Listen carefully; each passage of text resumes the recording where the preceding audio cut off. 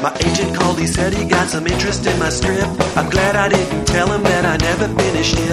I got my cast of characters and outline for the plot. I even got a famous classic case of writer's block. Get it out of my head. Get it out of my head. Get it out of my head. Get it out of my head. Get it out of your head and onto the page. Get it out of your head and onto the page. Get it out of your head and onto the page. Get it out of your head and onto the page. Welcome to On the Page. This is the podcast that answers all of your questions about the craft and business of screenwriting. My name is Pilar Alessandra, and I'm the instructor and script consultant here at On the Page. Joining me as guest is Giz Gewirtz. Hello. Hi. People should know that it took me about 5 minutes of rehearsing your name to get it right before we started. I don't know what my problem is. No, it's a terrible last name. It really is. But Giz is cool. Giz is fine. Yeah. And the reason that I'm having Giz on the show, well, let me read you his bio first, and you'll figure it out. So Giz has been in video game design, and writing for 20 years. He was a lead designer on Star Trek Armada and Star Wars Clone Wars. He was the creative director on Star Wars Battlefront 1 and 2, War of the Wings. That was a good one. Maybe you've heard of it. Lord of the Rings Conquest and Celebrity Me. He is also the co-founder of Seismic Games, where he holds the title of Chief of Creative Officer. Is that right? Chief of Creative Officer? Chief Creative Officer. I'm Chief Creative Officer, not Chief of, whatever. And also, Giz is an active screenwriter who's sold feature films to 20th Century Fox, developed storylines for Supernatural, and co-wrote the award-winning short film Inside. And he's currently developing an unannounced virtual reality project, mobile game, and location-based ride for Seismic Games. Yes. So I want to actually start at the end of that bio. Sure. Talking about virtual reality, because it's something that people hear about. They don't necessarily. Not everybody understands what it is, and even fewer people understand its possibility for not only video game storytelling, which is. We can kind of imagine that a little bit, but for narrative storytelling. And when you and I were talking the other day, you had some really interesting ideas about what it's like and where it will go. So I was wondering if you could start by talking about what is VR? What is virtual reality as we know it right now? I think essentially what virtual reality allows for is for the viewer or the player, depending on how interactive it is, to be fully immersed in the scene and the environment and the story with full 360-degree perspective and sound. And it's a whole new way of telling a story, because once you put the audience and the viewer physically in the environment, and that's what their brain is seeing, is that they're physically in the environment, a lot of assumptions you make on how you tell a story and how you convey a sense of interaction just kind of go out the window, and a whole new set of tools are available to the storyteller to be able to create a new experience. So for video games, this must be an interesting challenge, because you had mentioned before when you wanted to tell a story, you might stop the game and do a cutscene, right? Right. And that's where you're kind of acting out sort of a small narrative and then moving on, right? In this case, you can't really stop things. It's more of a flowing thing, because you're right in the middle of it, right? Yeah, absolutely. I mean, I think the biggest difference in VR than any kind of games or traditional storytelling is there's no camera. Mm-hmm. The viewer is the camera, and where the viewer is looking is what you're seeing. Now, there's some really cool techniques, because we actually have the technology to know where the viewer is looking. So that can also create some new opportunities. But it also means that a lot of control has been taken out of the game designer and the cinematographer in being able to not only dictate kind of what is on screen and what's in focus and what's not, but also where the story is going and how the pacing, all the editing's gone, and everything's kind of it's a lot more. It's almost more akin to watching a play live, standing on stage, in the middle of the stage than it is any other kind of form of storytelling. So how is this going to work then for when people are actually having virtual reality TV shows or movies? How do you imagine that's going to be if you're right up on stage with the characters? I mean, I think one of the biggest problems that we found when we started exploring this was there's an expectation, and I think it started with going to the theater and then suddenly on the screen, that there's this sense of displacement between the viewer and there's literally a screen. There's a physical object that's a barrier between you and the interaction.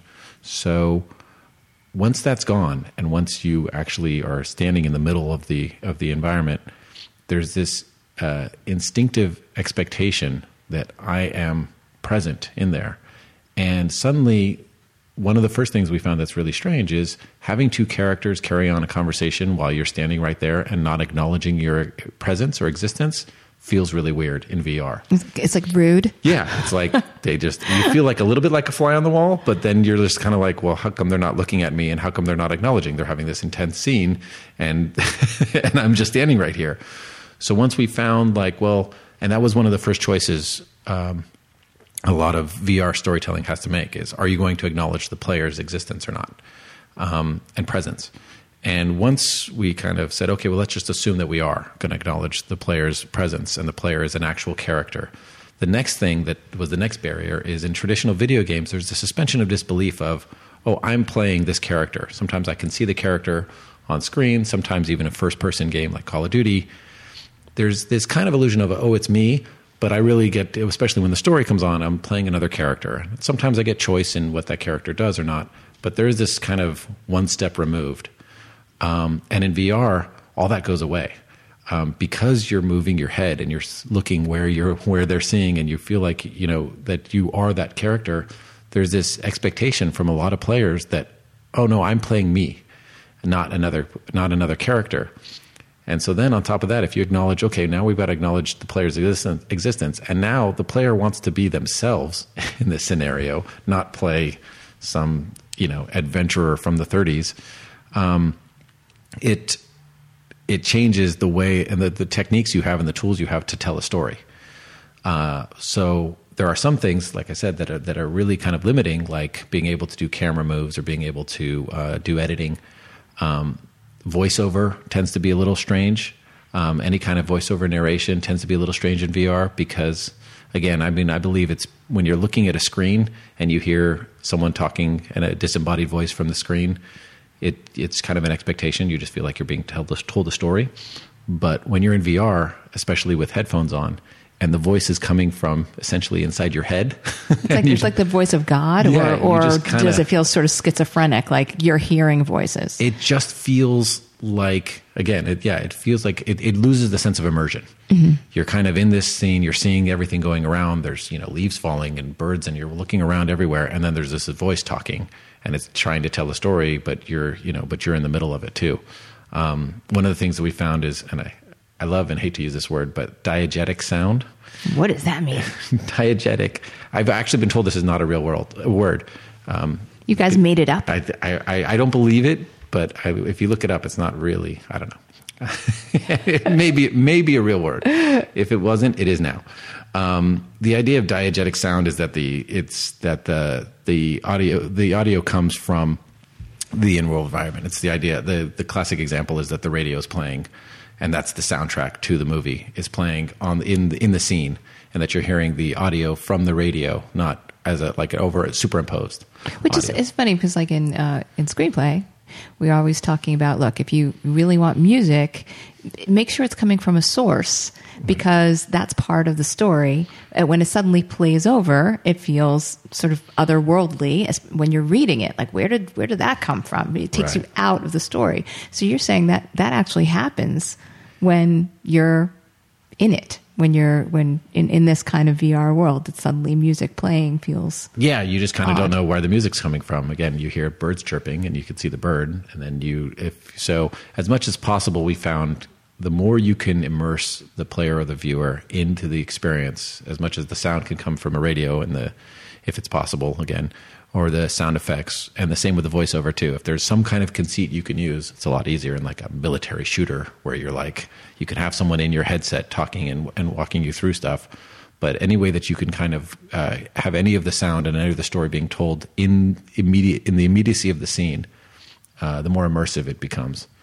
And it's amazing how instinctively we just get pulled out of it because VR has the potential to be so immersive that it can really start to evoke a lot of emotions, that physical, personal emotions that we've never been able to really kind of explore in storytelling. So there's that's really exciting. That common used example of the woman who felt like she was on the end of a cliff, right? Yeah.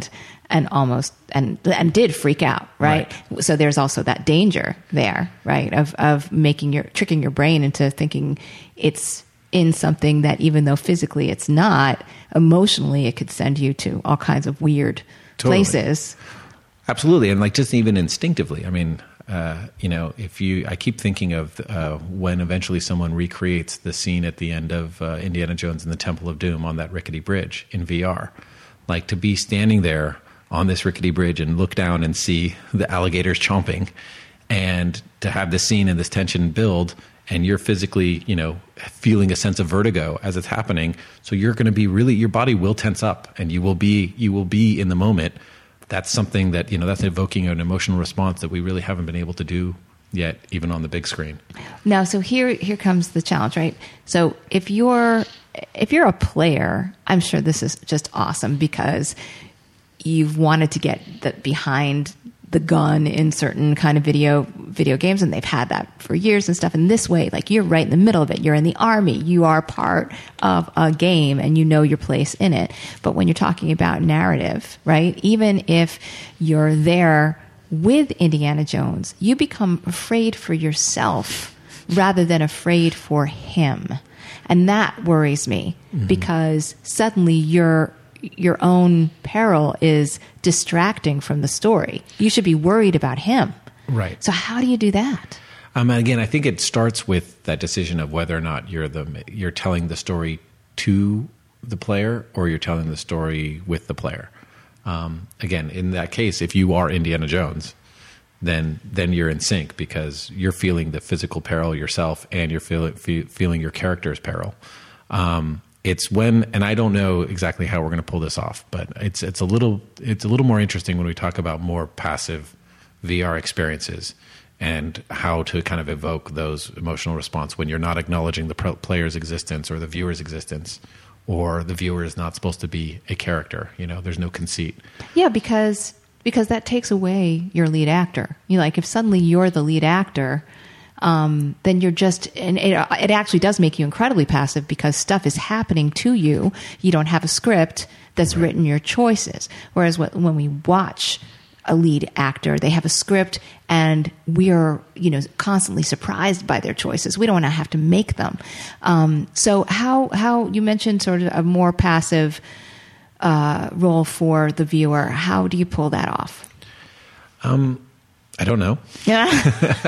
Come on, give me an answer. I'm not sure. I mean, my brain goes straight to games usually and interactive stuff. But one of the ways that we've been exploring in some projects is, again, if there was some kind of conceit, like for example, you're a ghost. Uh-huh. Something where you understand the rules of I can't interact with anyone, but I'm just kind of a fly on the wall and I'm observing, that kind of thing. Or you're a drone, or you're the security camera, or something where the conceit allows you and understands what rules you're kind of being confined to in the narrative. That's one way to explore it. But honestly, it's going to be a challenge for traditional storytellers and filmmakers and television to try to tell compelling stories in VR without involving the viewer, because, like I said, a lot of the tricks and the visual language that we've established in how to tell a story in film and TV are out the window. Just little things like being able to position the camera low and have characters loom above you to give them a sense of intimidation, or to be able to position the camera high and have characters, towering over the characters to give you, the viewer, a sense of power. That stuff's not there anymore. Now you can kind of replace that by actually making the avatar character or the camera high or low, but again, it's this weird sense of displacement where, again, it's almost more like being on stage or on set while they're filming. Right. I did watch in London a 20-minute VR narrative piece, like a mini movie, and I was pretty blown away.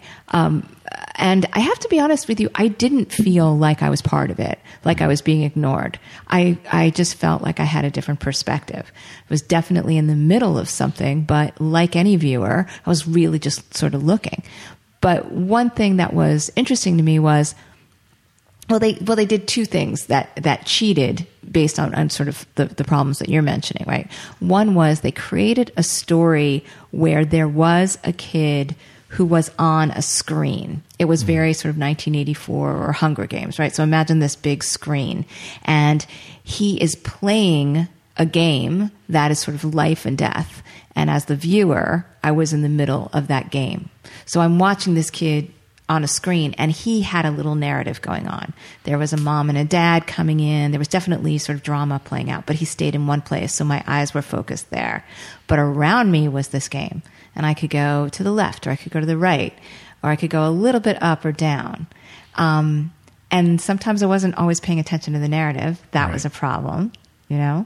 And so yeah, it felt like they wanted you to pay attention to the story, and that was the way that they were going to do it, was creating this very, typical movie screen in a way within this VR world, because I could have gotten distracted, right? They want to point me someplace. How do you keep that camera pointed when you are the camera? Yeah, no, and that's, I think, the trick. I mean, the benefit of that is, you can watch it, you can go through it 3 or 4 times and get something new out of it every time, because you could be like, this time I'm just going to look at the screen the whole time. This time I'm going to go look over here in this corner. This time I'm going to stay, or you can watch it from this position. The other one that's really fascinating that comes up a lot in VR is, I haven't seen it, but Sleep No More. Okay.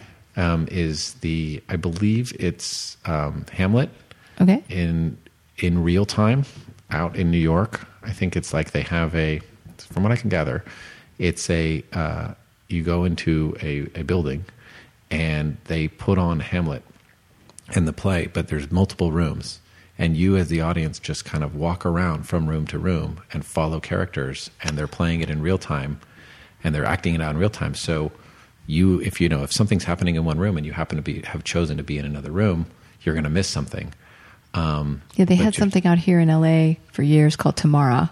Same thing. It was in an old Hollywood building. You'd go from room to room, and you could follow a character, or you could just go from room to room and the different stories playing out. But again, how do you keep focus, right?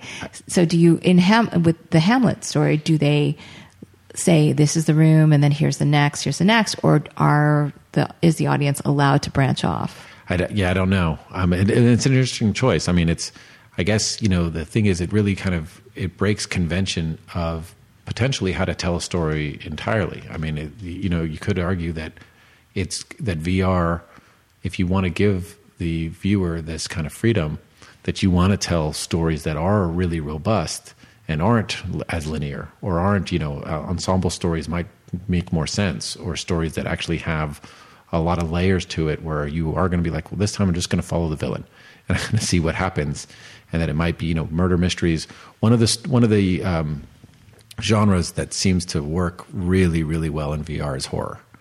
And again, it's playing on that visceral component of, it's one thing to watch a scared victim in a closet and through the slats see the murderer, pacing back and forth looking for them. It's another thing to be in the closet and to hear the breathing in your ear and to only be able to see through the slats yourself, and to hear the sounds of them approaching, in virtual reality, and then have that door fly open.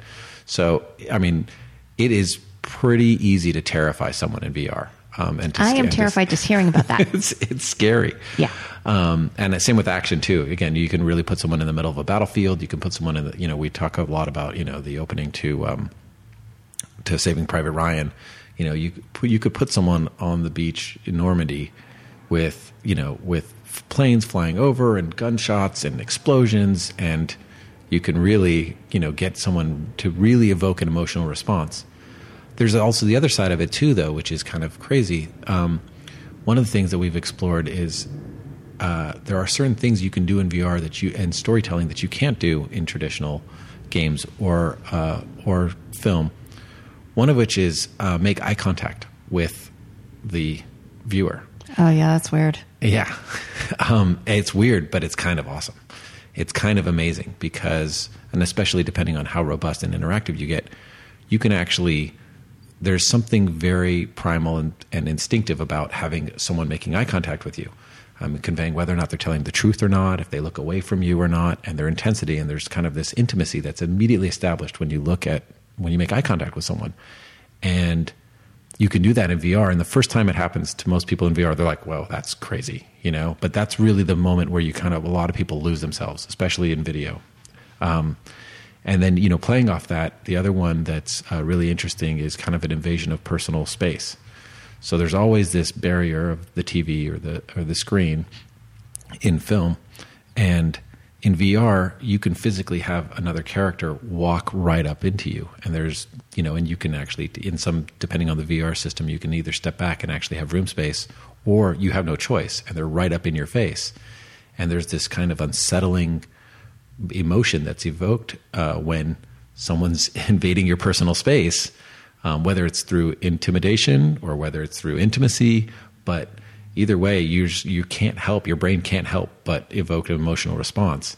And this is the kind of stuff that's just like really kind of crazy. Well, also, I'm imagining not only somebody invading the audience's space, but the audience can invade the character space. So let's say that you have just a really intimate scene of a person crying, and she's crying in front of another person, right? So normally we could see, her face up close if it was 2D, right? Mm-hmm. But in this world, right, we could see her cry, then we could walk around to the back of her and see her shoulders shaking, right? Mm-hmm. And then we would look up and we could see that person looking at her crying, mm-hmm. and his point of view. And again, we're the camera, right? We're making those choices. Right. But I would imagine you have to film all those choices for the VR world.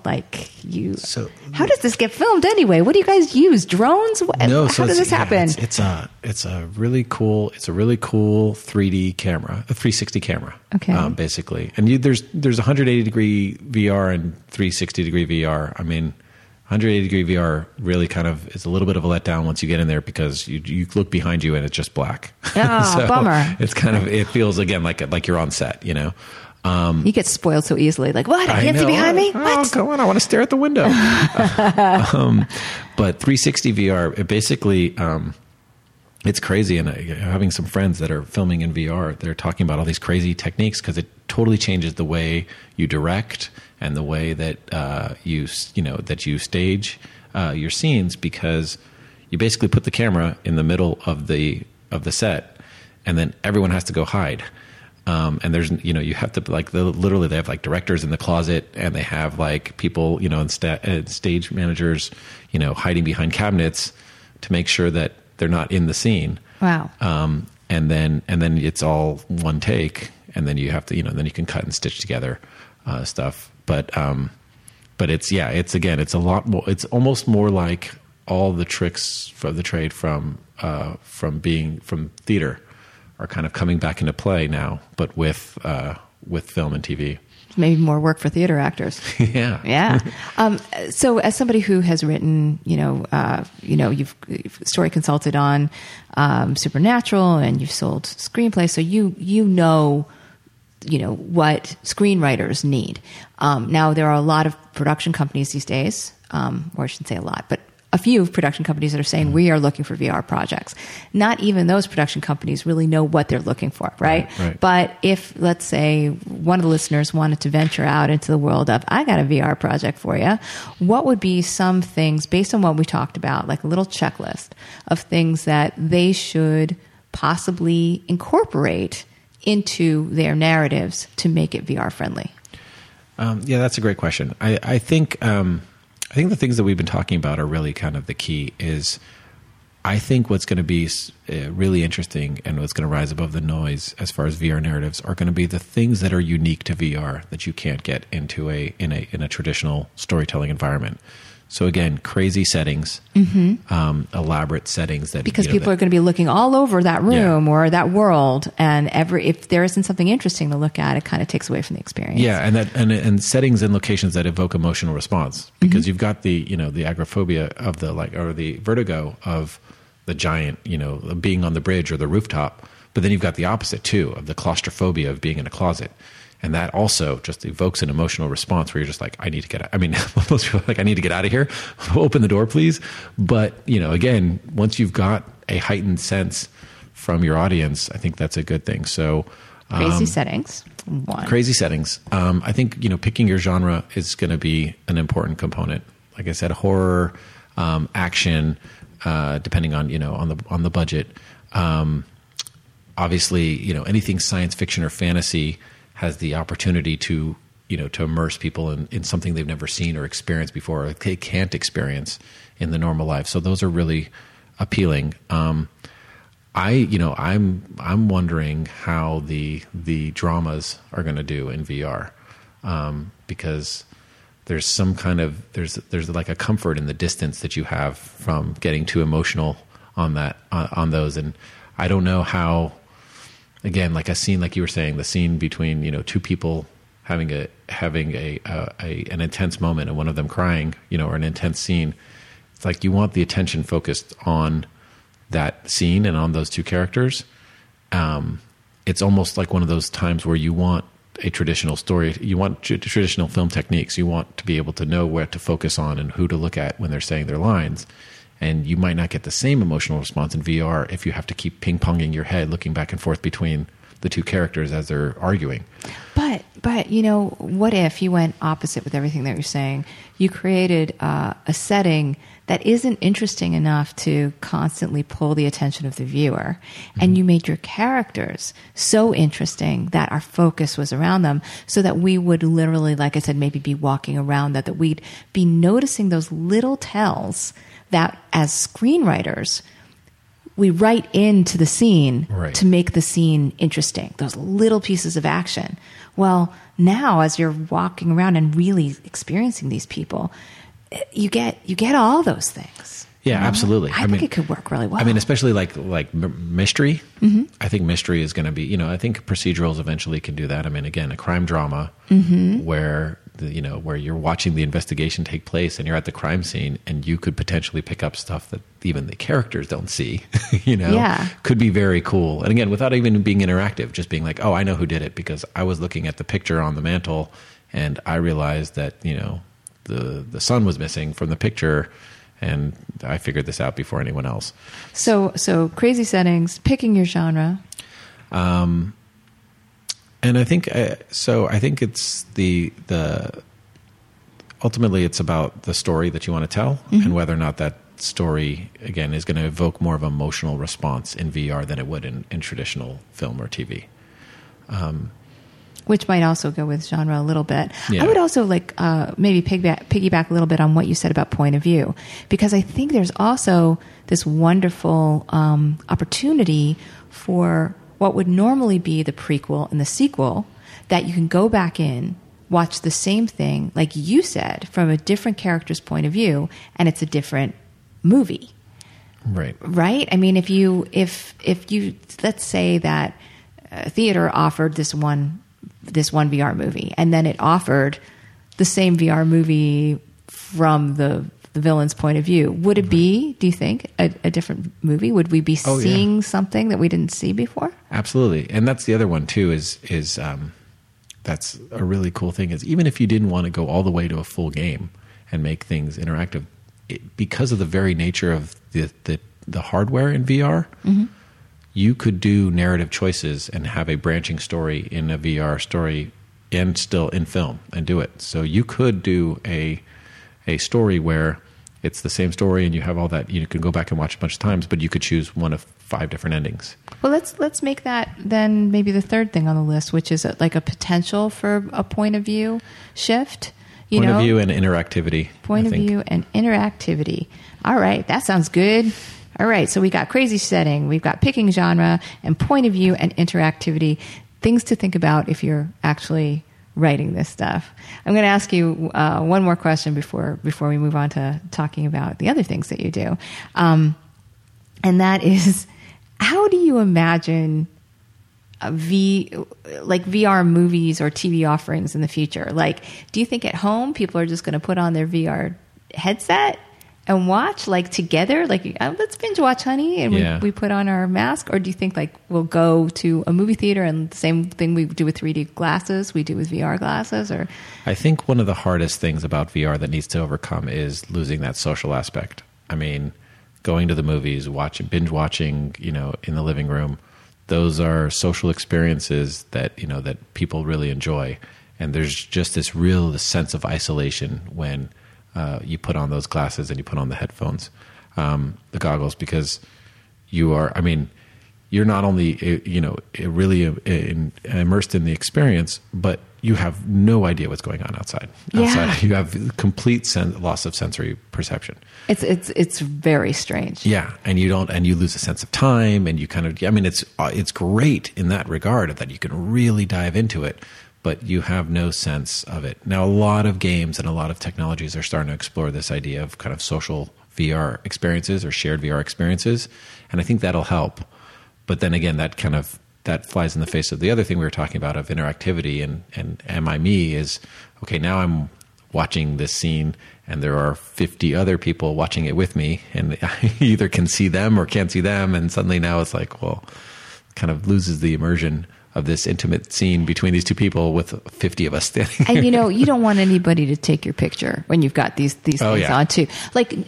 I remember, passing by the room where everybody was watching this movie, and they were all kind of their mouths were open, their jaws, and they kind of looked like dogs with the tongues kind of lolling out and stuff. And I was like, I will not act like that, right? And then when they put it on me, by the end of it, open mouth, little drool in the corner. There's something. Everyone I don't know looks what stupid happened. in VR. Yeah, why? Why do we get like that? So strange. Because our minds are just so fixated on this thing, we have no awareness about what our body's doing. I think it's amazing. I mean, it's really like within 10 seconds of being isolated from that, we just think, oh yeah, there's no one else around.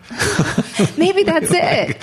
We just kind of just forget that we're, that anyone else is around. It's kind of like an out of sight, out of mind thing, oh yeah, I can't hear anyone.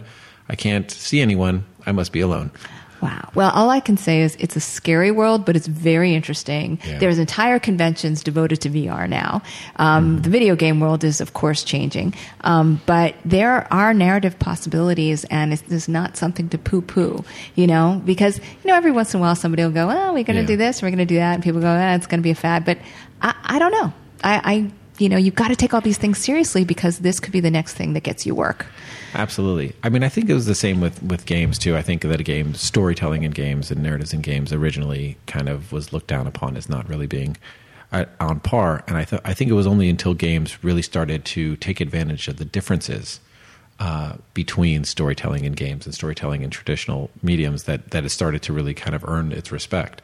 I mean, I have been moved in game stories, and sometimes way more than I have in traditional film or TV, because I've got this investment in the characters. I mean, keep in mind, when you watch a movie, you're seeing these other characters run around with you for an hour, 2 hours at max. In video games, sometimes you're playing with this character or these other characters for 30, 60 hours. So you get to know these characters in a way, and you start to form this really personal, unique attachment to these characters.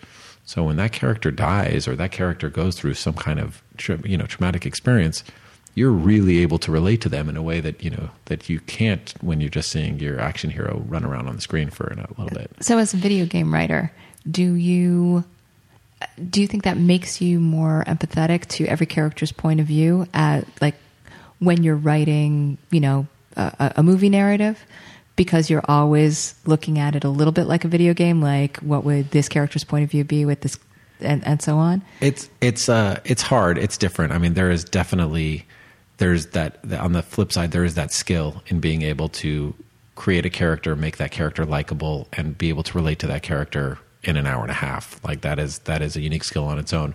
in a way, a video game writer has more the luxury to be able to space out that over the course of many, many hours.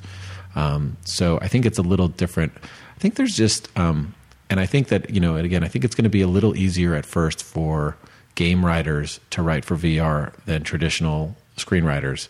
And I think that's because this level of interactivity, this level of immersion, I think is something that game writers have already been kind of used to, this idea of having the player.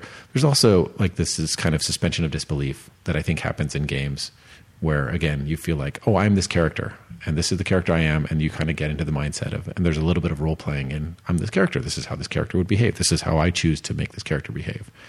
And I feel like there's a little more displacement in traditional film and TV where it's like, well, I'm not Indiana Jones. I'm just watching Indiana Jones run around. But when I'm playing the game, I am Indiana Jones, And so I think that VR, because it's so much more immediate, is going to be a little bit easier for the game writers to wrap their head around before the traditional screenwriters. Oh, so, they're going to be the people that like take your job unless you guys learn this stuff. Right now, I'm lucky enough to have you in my screenwriting class, which is great.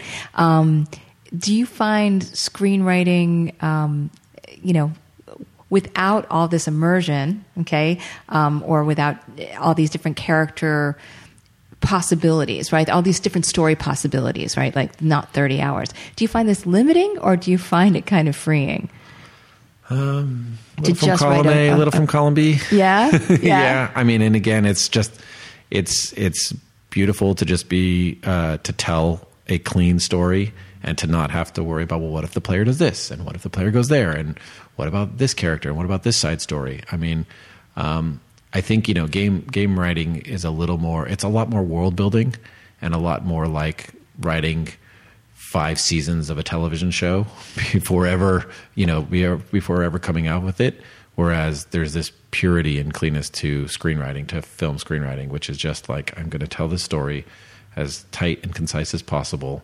And it's got, this, this whatever it is, its theme, and it's middle, exactly, and it feels good, and that's it. And and the audience also, the expectation is that the audience knows what they're getting into when they sit down for a film. They know they're getting into a 2-hour experience, and the same with the games. When you sit down with the game, if you know what kind of genre it is, you're like, okay, I know this is an 80-hour game, so they start planning. Okay, I'm going to play it for a few hours today, and then I'm going to, next week and whatever. I'm going to be done with this game in 3 weeks. It's just a different journey. That's funny that the audience gets in a different mindset. Same thing with TV, right? So we get our little chunk, and we're okay. We're not sitting there going, "What's that? What's next?" Right. Unless you're binging. And then I mean, binging a season might be the closest thing to that. I think that non-gamers get to that feeling that gamers get when they're immersed in a story, because like, oh my God, I've got 8 more hours of this. I can't wait to find out what happens next. Now, you mentioned that you had done some story consulting for Supernaturals. You developed some storylines.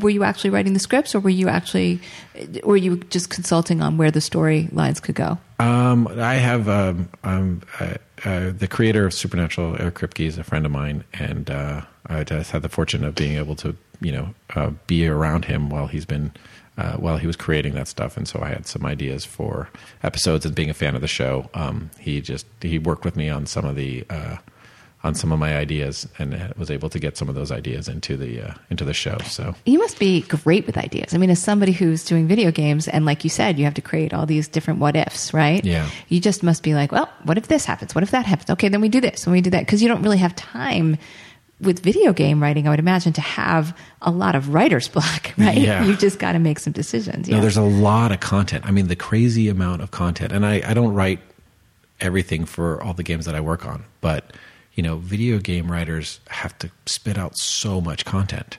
I mean, so much dialogue and so many possibilities. And a lot of that stuff the player audience doesn't even see because they just went down they turned left rather than right. So they didn't even see that whole thing. It is it's a lot more spitballing and a lot more high level concepts than again, it's like, it's almost more like developing an entire show arc right off the bat. But my friends in TV and film, they have that skill that I'm not as good at, of being able to really just kind of strip down a scene and get the most out of it, and really kind of tighten it, where I'm a lot more high concept guy. Now, there are people who are playing video games as they're listening to this podcast. Okay, they've written me and told me so. So I'm sure there's a lot of people who would like to get into the business of writing for video games. Mm-hmm. We've talked a lot about how you get into the business of writing for TV or features, but is there a tip you can give as far as somebody out there is like, I love this, I do it, I think I'd be the right writer for it? Where do they go and what do they submit?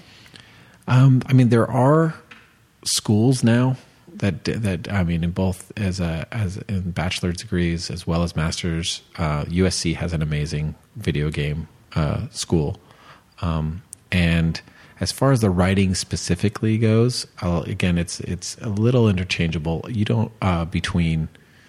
There are plenty of TV writers that write for games, and film writers that write for games, and game writers that eventually write for film and TV. I don't know exactly how they get a rise above the noise and get your stuff seen. But it's good. If you know someone that's in games, that's the great start. Sure.